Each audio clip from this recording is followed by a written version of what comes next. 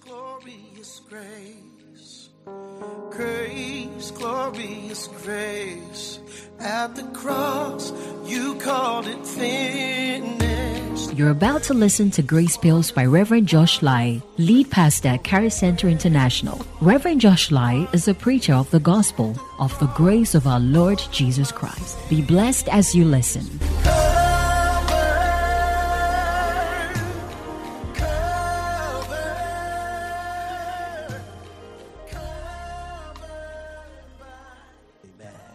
Say after me, I believe the word of God as the full expression of the Godhead. Whatever God is, that is his word. For he has magnified his word above his name. I believe God transforms. His word transforms me. I believe God heals. His word heals me. I believe God is provision. His word provides for me. I believe God is protection. His word protects me. Whatever I believe God is, I believe his word shall perform in my life today. I can never be the same again. In Jesus' name, amen. I spoke to you last week on honor, and I started with the etymology of the word. The root word of honor, Latin, honors, dignity, office, reputation. It also came from the French honor, honora, glory, renown, fame, earned. In the English, is splendor, beauty, excellence. And I said that wherever you see honor, love must be the motivation. It must have value, faith, respect as its cup. If you say you truly honor somebody, then you must love them.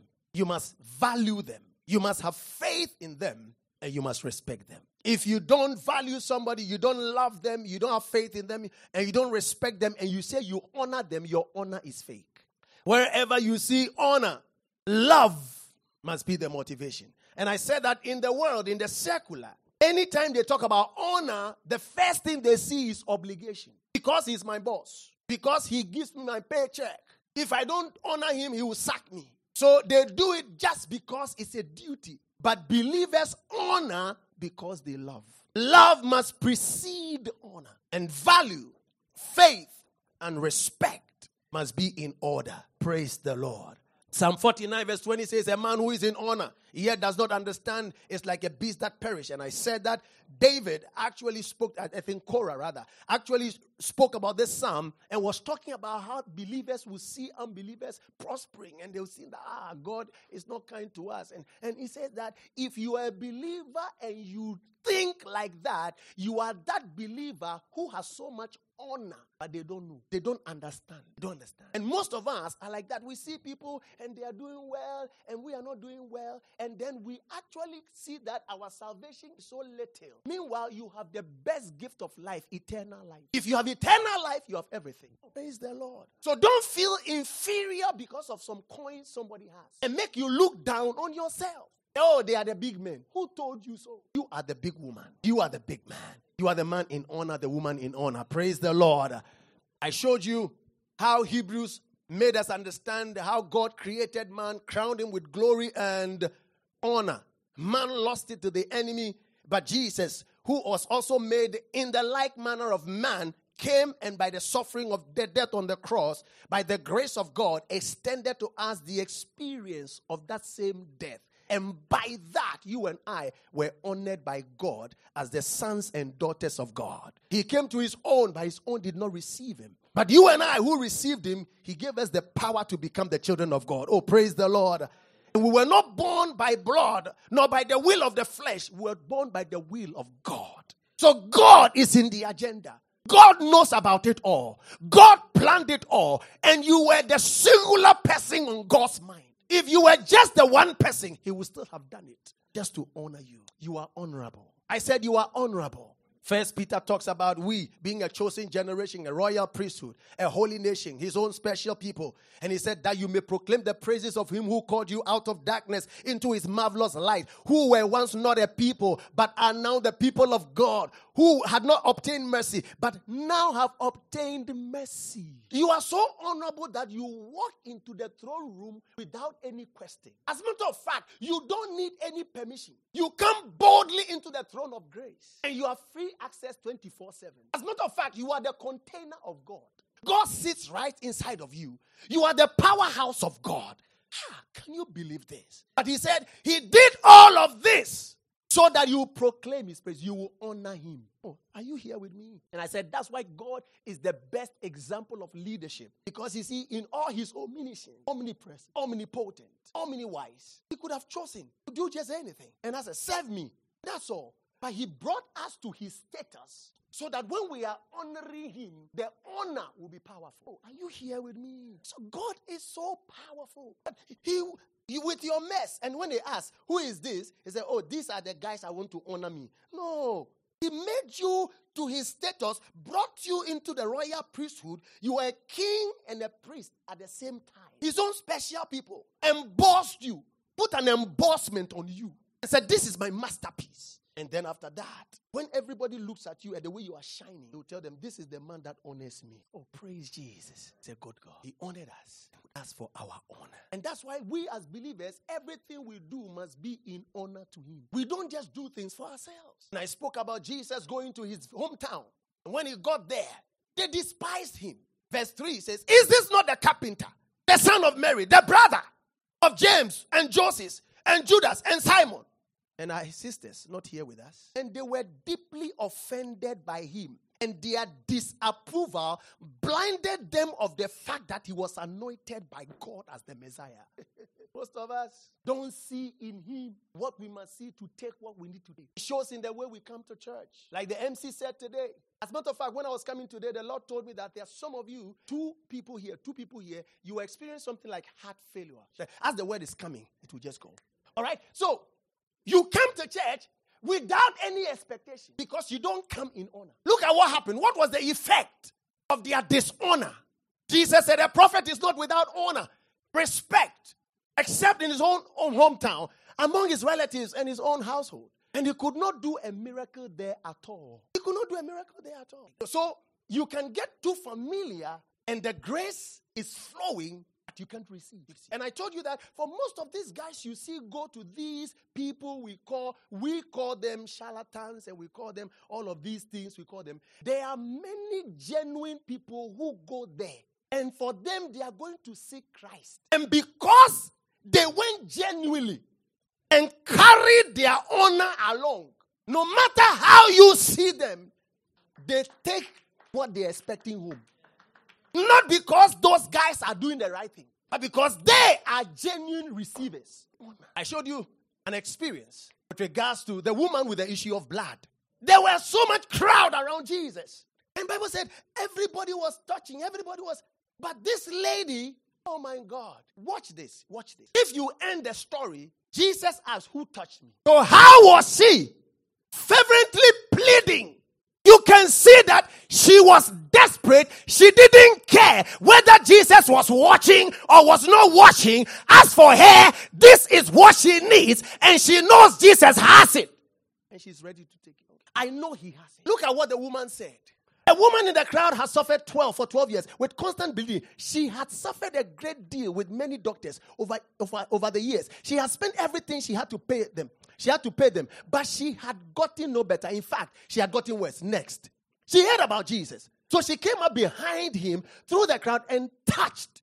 For she thought to herself. That's the word. She thought to herself. It's in her mind. It's in her imagination. Like David asked them, what is going to be done to the one who kills Goliath? He had already killed Goliath.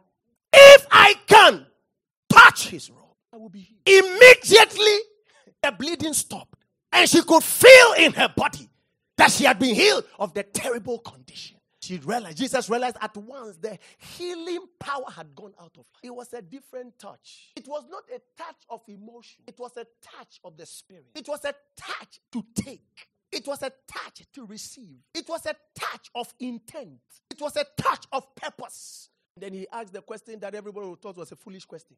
But Jesus, can you ask this question? Who touched my robe? His disciples said to him, look at this crowd pressing around. How can you ask who touched you? How can you ask this? You are walking through the midst of a crowd. He said, but Jesus knew that somebody had done something. He kept on looking around to see who had done it. Because he knew. And the frightened woman, trembling at the realization of what had happened to her, came and fell to her knees in front of him and told him what she had done. And look at Jesus. And he said to her, daughter, the relationship changed. Straight away, she became a daughter. Jesus regarded the lady as a daughter. The lady regarded Jesus as the father. Somebody say honor. And Jesus said, your faith has made you go in peace. Hallelujah. Let me give you this experience. It was Jairus. Jesus was actually going there before this thing happened. So the woman actually broke protocol to touch Jesus. While he was still speaking to her, messengers arrived from the home of Jairus, the leader of the synagogue, and they told him, your daughter is dead. There's no use troubling the teacher now. Hello. Oh, hello now. You see, somebody will say, this one was out of faithlessness. It was not faithlessness. It was not disrespect. They actually gave him so much respect that they felt that they don't want to bother him anymore. And so it's okay. Do you know that some of you, by your so much feeling of bother and disregard, you rather enter into a place of dishonor. Oh, it's too late. If I call pastor, I'll be worrying him. Oh, no, it's too tight. The way they think, I don't want to bother him. Oh, this thing, I don't take things like this to God. If I take them, why? Hey, are you here with me? Am I speaking to you? You know, when I don't, you see, when you want to talk to God, talk to him about, you see, this one, at a point, it's like, it's hopeless. Have you gotten there before? They say, he would have done it. But where this thing is gotten to, nothing can be done again. Are you here? I don't even want to bother him. Yesterday, the man of God said something. He said that they were praying. When they were in a certain auditorium, the people were selling the auditorium. They were praying that nobody will buy. Hello? In their mind, they cannot buy it. So they were praying that nobody will buy so that they will still be there until they find somewhere. You see how we can sometimes dishonor God? Because we dishonor ourselves. Listen to me. There's nothing too big that God cannot do for you. And there's nothing too small that God cannot do for you. Oh, praise the Lord. But Jesus overheard them and said to Jairus, don't be afraid. Just have what? His faith, an element of honor. Right? Okay, just have faith. Then Jesus stopped the crowd and wouldn't let anyone go with him except Peter, James, and John. Why? Because these people understand the deal. They know him. They know what they can do. They are prodigies of Jesus. Oh, praise the Lord. Watch this. When they came to the home of the synagogue leader, Jesus saw much commotion, weeping and wailing. Speak to me, church. What would you have done? Jesus is on the scene. They were still crying. They were still wailing.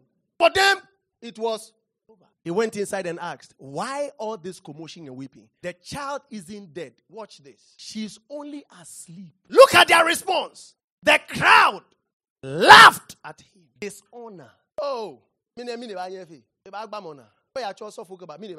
gone to call your pastor. What is he coming to do? He said, let me pray for your daughter. You are a believer in the family. He said, really? Our sister is, let me pray.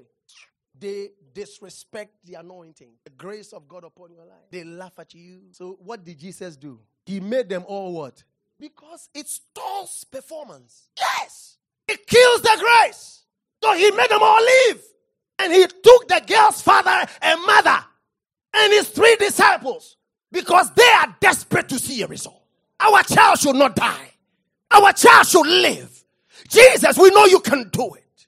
Holding a hand, he said to her, Talita kum, which means little girl, get up. And the girl, who was 12 years old, immediately stood up and walked around them. They were overwhelmed and totally amazed. Oh, grace is flowing. I said grace is flowing. It just needs a receiver. So many things will change. If a believer understands this, they will not just come to church as a tradition. They will not just serve God as a tradition. They will not just be religious. They will do things because they honor him. Hallelujah. Grace, glorious grace. Grace, glorious grace. At the cross, you called it finished. Thank you for listening to Grace Bills by Reverend Josh Lai, lead pastor, Charis Center International. We believe the word has begun a good work in you. May God's amazing grace lead you to a peaceful and joy-filled life. Charis Center International, living heaven on earth.